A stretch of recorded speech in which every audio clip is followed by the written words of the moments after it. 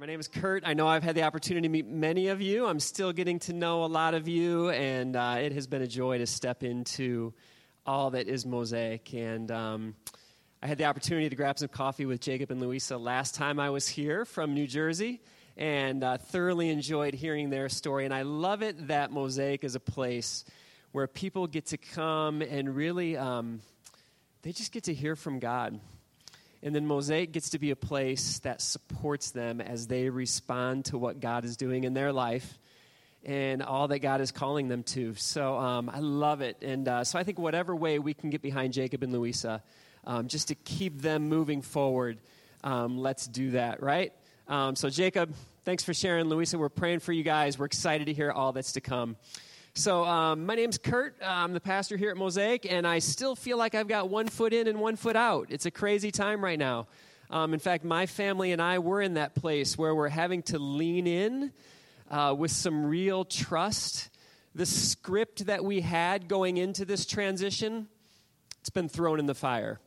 Forget it. It's done. We're on our third buyer for our house now. It's crazy. Third time's a charm. We're hoping. But just so you know, I'm not just some guy who just drops in here, in October and November. You guys are on my heart all the time. My family and I cannot wait until we can get on the other side of this transition and we can be here with you just fully ingrained in everything that's going on. So we're really excited about the move to Lincoln High. Are you guys excited? Yes? Fantastic. Good. Let me just say a couple words about kind of Sunday morning church environment. I think it's great that we're moving to Lincoln High, closer to the heartbeat of our city, going back to the mobile setup, so many hands on deck. It's a great, great thing. One of the things I want us to be careful of is let's not think of Sunday morning as the end game of everything that we do, right? We're going to be talking about Sunday morning a lot because it takes a lot of people, a lot of manpower to make something like this happen. Sunday mornings are not the end game, right? It's easy to kind of get into that mindset. Well, did we have a lot of people there? Was there a lot of energy? Boom, wonderful. We were successful that week. Fantastic. Game's over. Wait till next Sunday. We don't want to go there. But Sunday morning is incredibly important, not because it's the end game, but it's because it's the start of everything that we're leaning into in that next week. When we gather in a place like this, all of us with our different stories, the different places that we come from, the different things we're experiencing, God does something in our midst here, right? As we bring our brokenness, as we bring our hope, as we bring our despair, as we bring our healing, Jesus is in the midst of all of that, and he's making all things new. And then that sends us out into our week. And so it's the start of everything, which makes Sunday morning an incredibly vital experience for us as a community.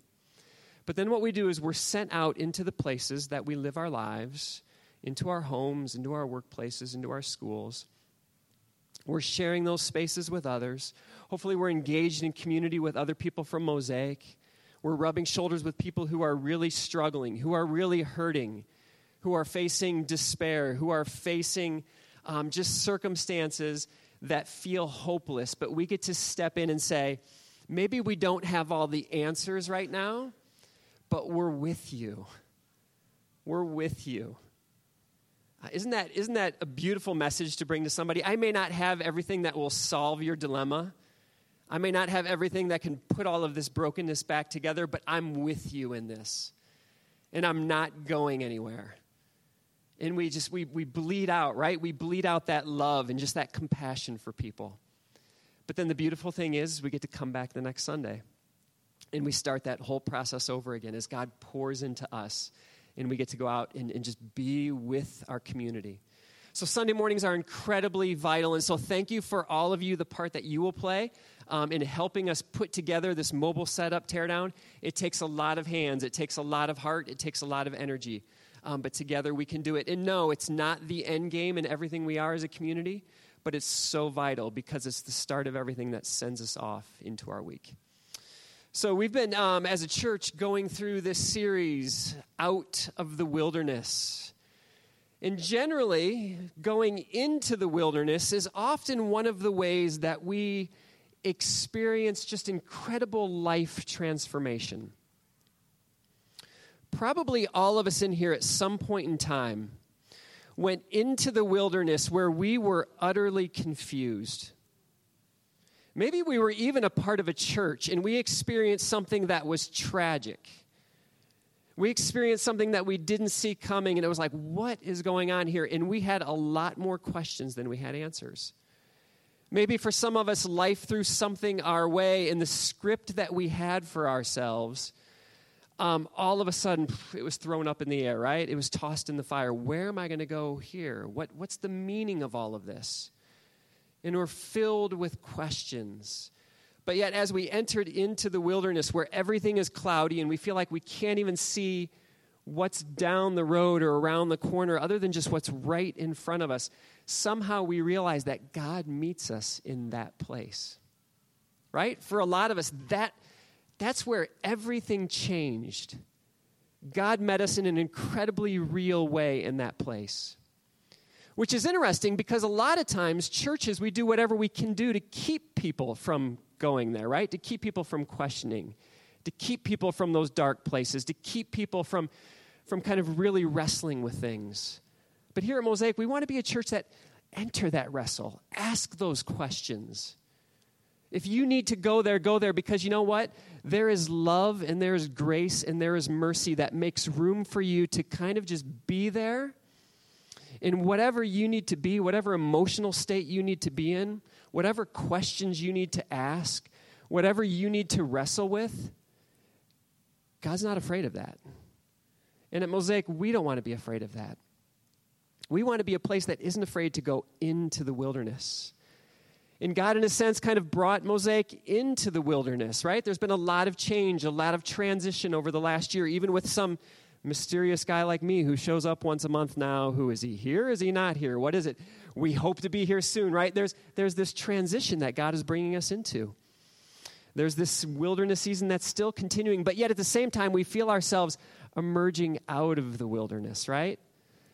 Wow, God's moving us closer to the heart of our city. What's it going to be like? What's going to happen in that place? What's going to happen to us as a church, this 7-8-year-old community? How is God going to keep moving us forward? So we're all asking that question as a church. But I know that we're all asking that question as individuals too, right? There's something that we're facing in our life right now. How is this going to play out? How is this relationship going to develop, or how is it going to end? How is this financial crisis that I'm facing going to right itself, or is it going to just end up in tragedy? What about maybe this thing that I'm dealing with internally and it's just eating me up and I'm trying to figure out how to navigate through it, but I just don't know what's going to happen? And we'd like to know the script, right? We would like to know how all of this is going to play out. But God brings us into the wilderness because it's there in the wilderness that we encounter God in this whole different way, where God's saying, I just want to be with you. Let's take that script and that desire for a script that we have, and let's just kind of throw that away. And let's do life together. Bill, last week, he talked about a life of faith really being a life of improv, right? And if you've ever done improv, there is no script. There's only a small group of people gathering together saying yes to each other. And so in a sense, God desires this incredibly intimate improv between us and him, where he's right here with us and saying, all right, here's what we have to work with, right? And some of us will wake up tomorrow morning and we'll be like, okay, Monday morning, here it is. These are the props that are before me. This is crazy. What am I supposed to do with this?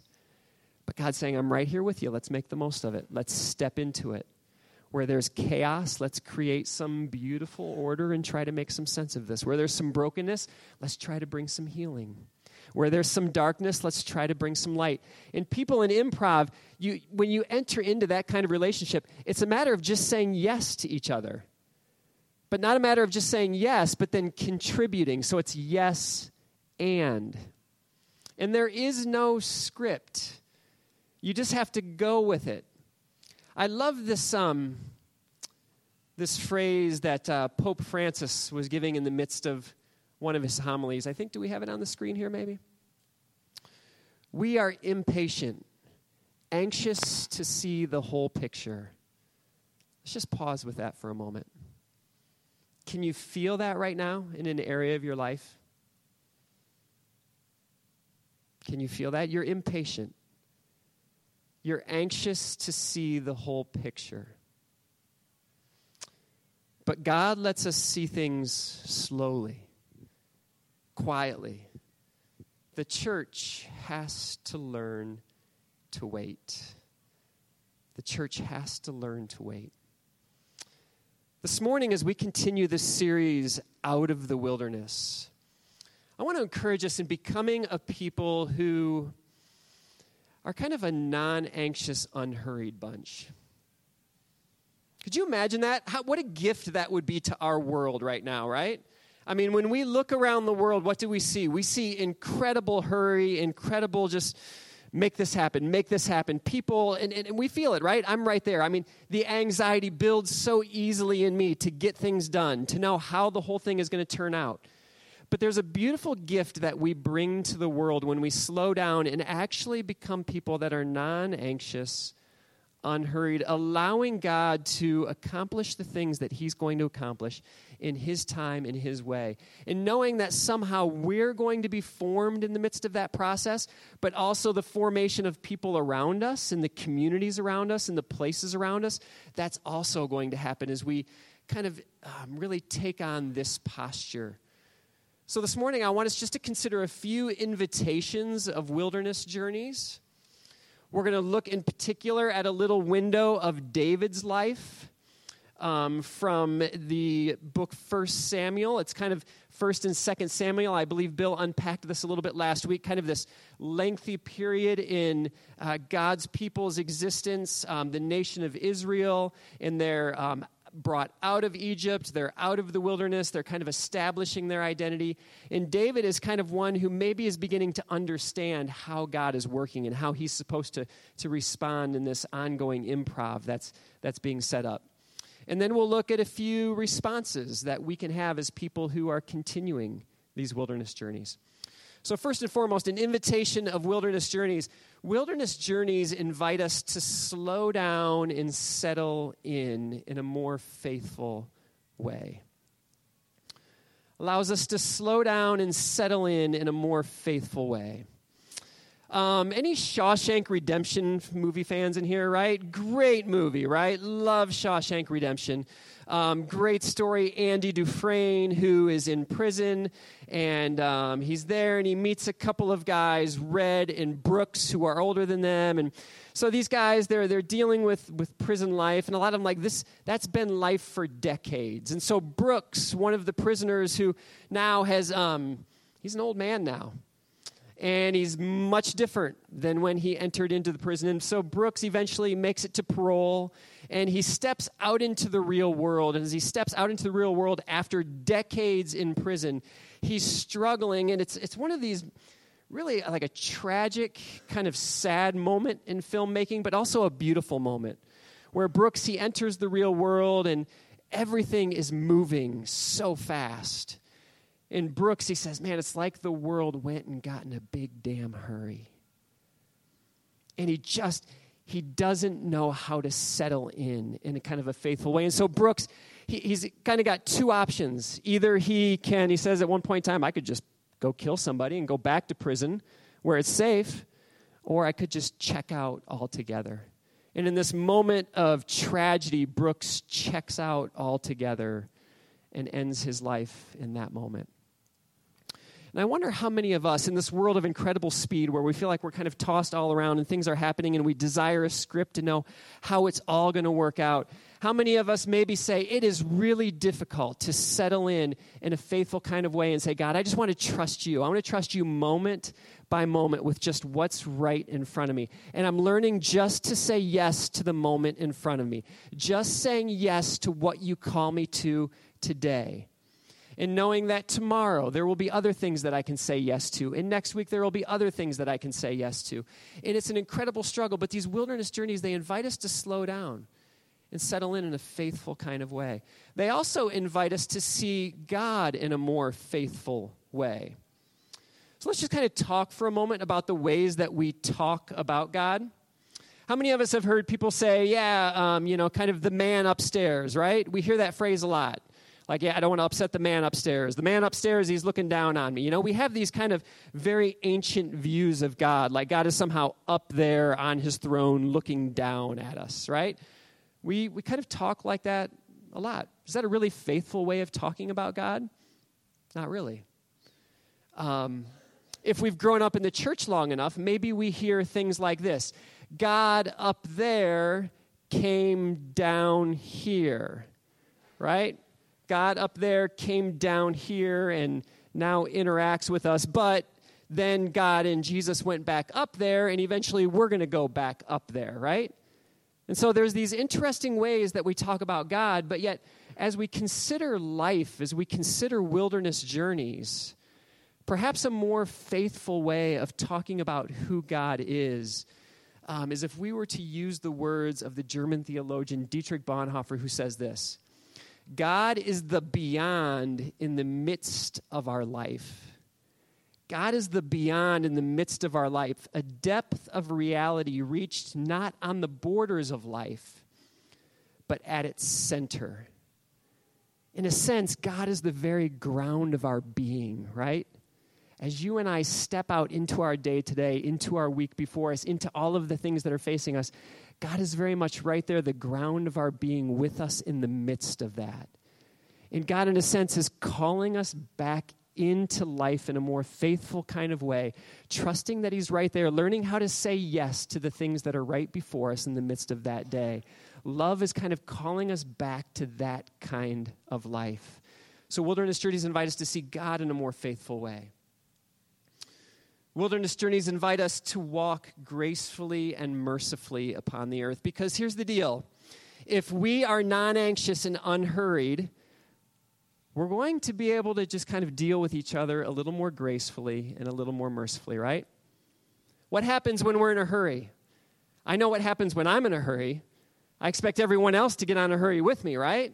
I've got a script. We've got somewhere we're going to go. This needs to happen. Get on board. And if you don't get on board with me, either in a passive-aggressive kind of way, I'll take it out on you, or, let's just be honest, sometimes in a real aggressive way, I'll just take it out on you.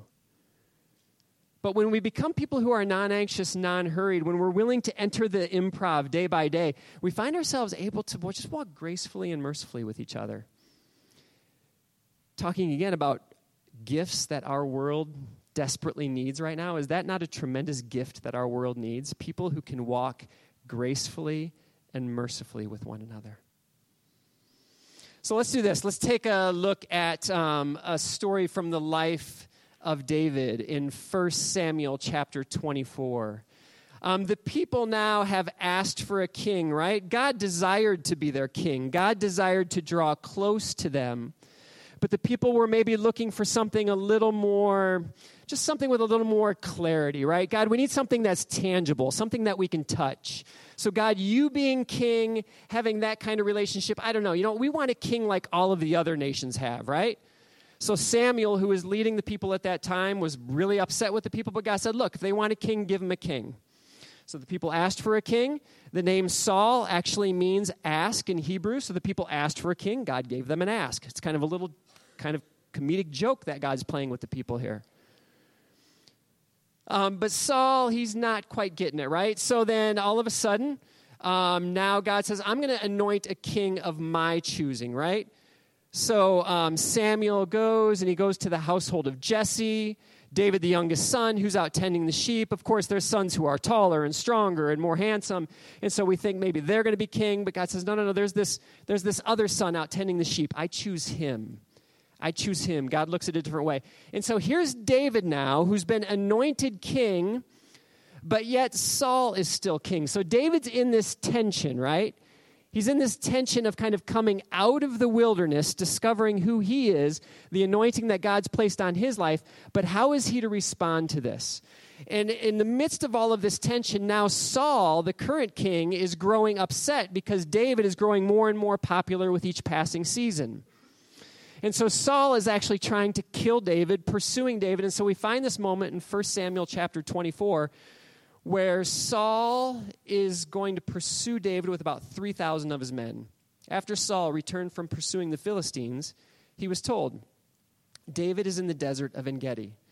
So Saul took 3,000 able young men from all Israel and set out to look for David and his men near the crags of the wild goats. He came to the sheep pens along the way. A cave was there.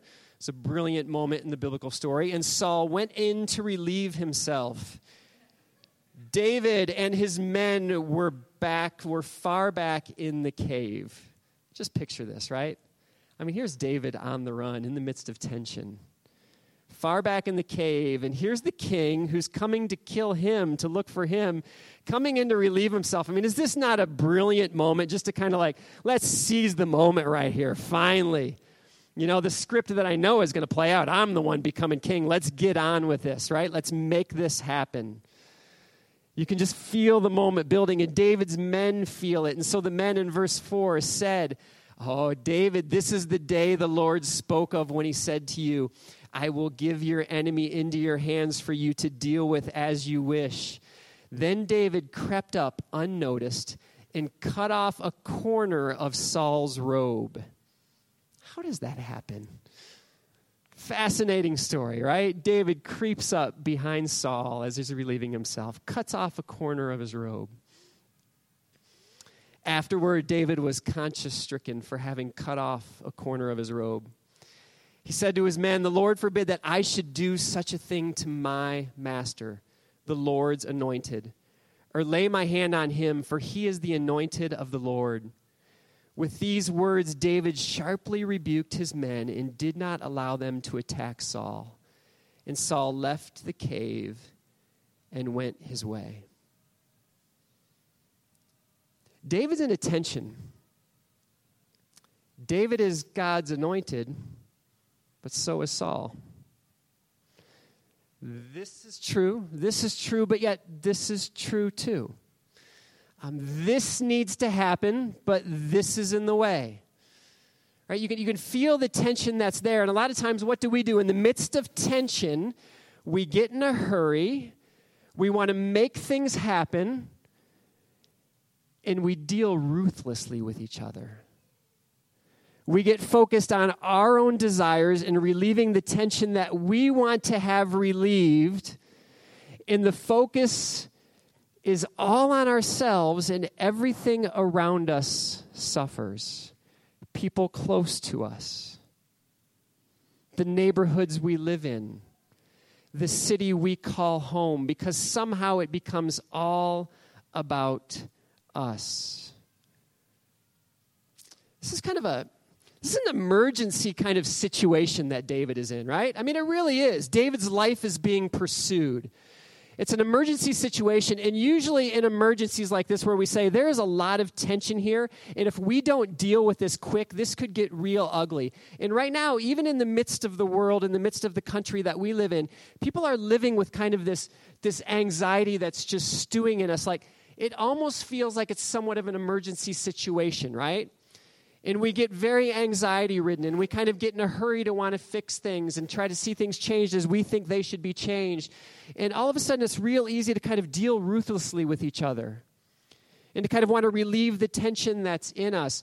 And in the midst of this emergency, David is able to kind of almost see this as not a real quick solution to the emergency, but he's able to enter what I would call a long emergency. He's able to give it time and say, God is present in the midst of this, doing something. And I'm able to settle into this and say, God, in the midst of this, how am I to respond to what's going on around me? How am I to walk mercifully and gracefully with people around me? Because, God, you anointed Saul, but you've also anointed me. And maybe this just needs more time to play out. And maybe there's something that I'm going to learn along the way. Maybe there's something that's going to be transformed in me. Maybe there's something that's going to be brought to life in me. Maybe something needs to die in me so that I can become more of the person that you would like me to become. How do we settle into this long emergency where we're not anxious, unhurried, allowing God to accomplish what he's going to accomplish?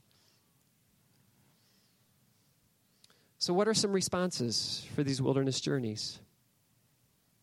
Maybe we can learn this just looking at David. embrace limitations.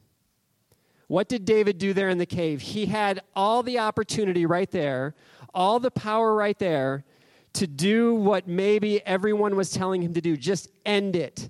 Kill Saul, make it happen now. Get on with your script, get on with your agenda. But what does David do? David embraces limitations for his life. You talk about subversive language for our culture today. That is subversive language. Embrace limitations. Slow down. Step back. Set the script down for a while and instead say, God, what are you doing right now in the midst of this day? And as much as I'd like to see things get there in the script, there's something that you want to do right here. There's something that you need to birth in me. There's something that needs to die in me. There's something that needs to be developed in me. Learn to live with limitations. Embrace the sacrificial way of Jesus. Embrace the sacrificial way of Jesus. David being a type of king ultimately who would point to Jesus being Israel's ultimate king. David here shows us in a very real way kind of the heartbeat, the sacrificial way of Jesus. Walking gracefully and mercifully with others. Trusting God's providence in the midst of what God is going to do, how God's going to bring about the results. So embrace that sacrificial way. The spiritual formation of our lives, spiritual formation of our communities, our families, our neighborhoods. It's a long and slow work, guys. It's a long and slow work. We can't franchise it. We can't politicize it. We can't force it to happen. It's this ongoing improv of just saying yes to God in the way of Jesus day after day, over and over again, believing that God is at work in the midst of that. Embrace that resolution to life's dilemmas is in trusting God's providence.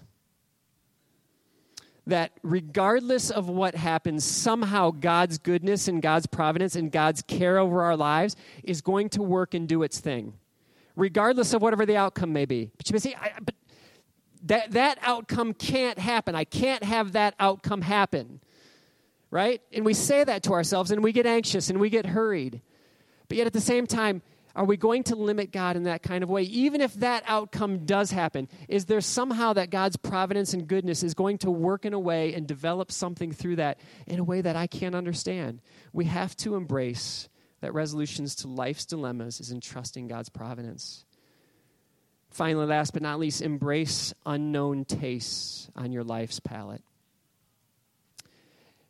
David, who wrote a number of the Psalms, in one of his Psalms, Psalms 34:8, says these words, taste and see that the Lord is good. Taste and see that the Lord is good. As we close this morning, let's just consider the five senses. Notice David doesn't say, look and see that the Lord is good, right? You can go up on a high hill here in Nebraska, right? You can see the sky for miles. You can see off in the distance. And you may see something off in the distance. And David doesn't say, look and see that God is good.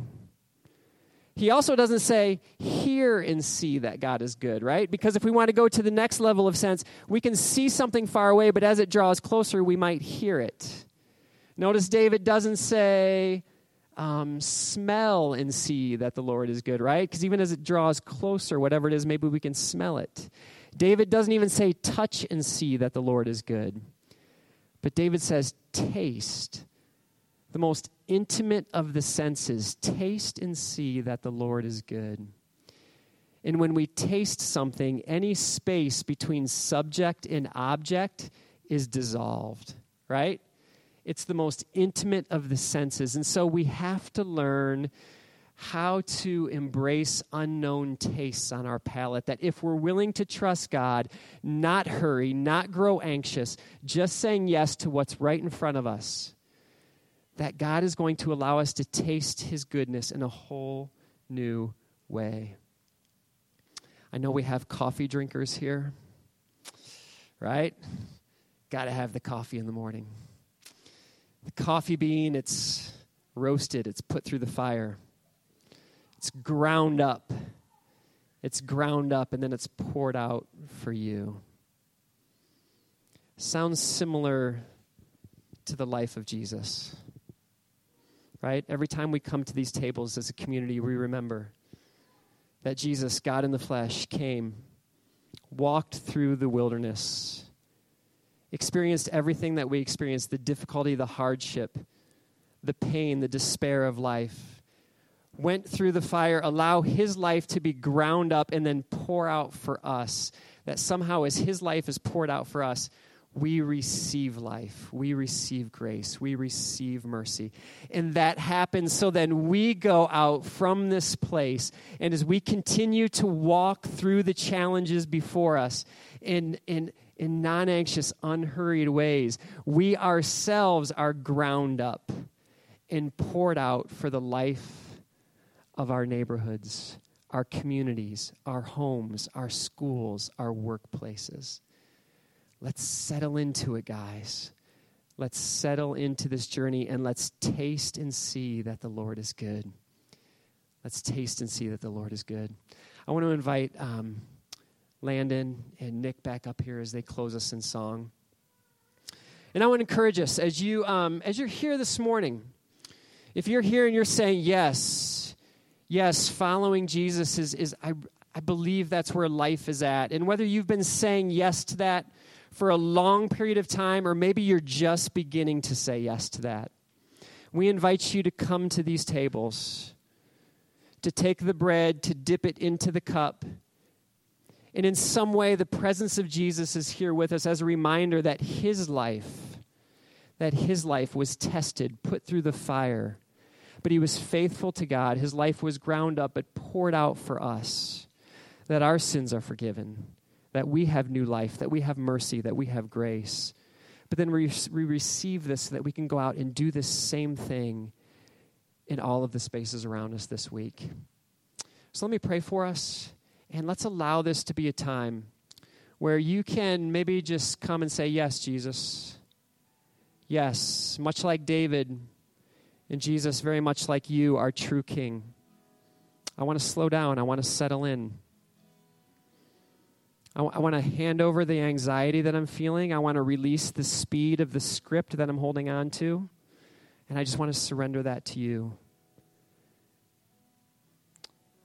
So God, thank you. Thank you for these wilderness stories that in so many ways are pictures of our own lives.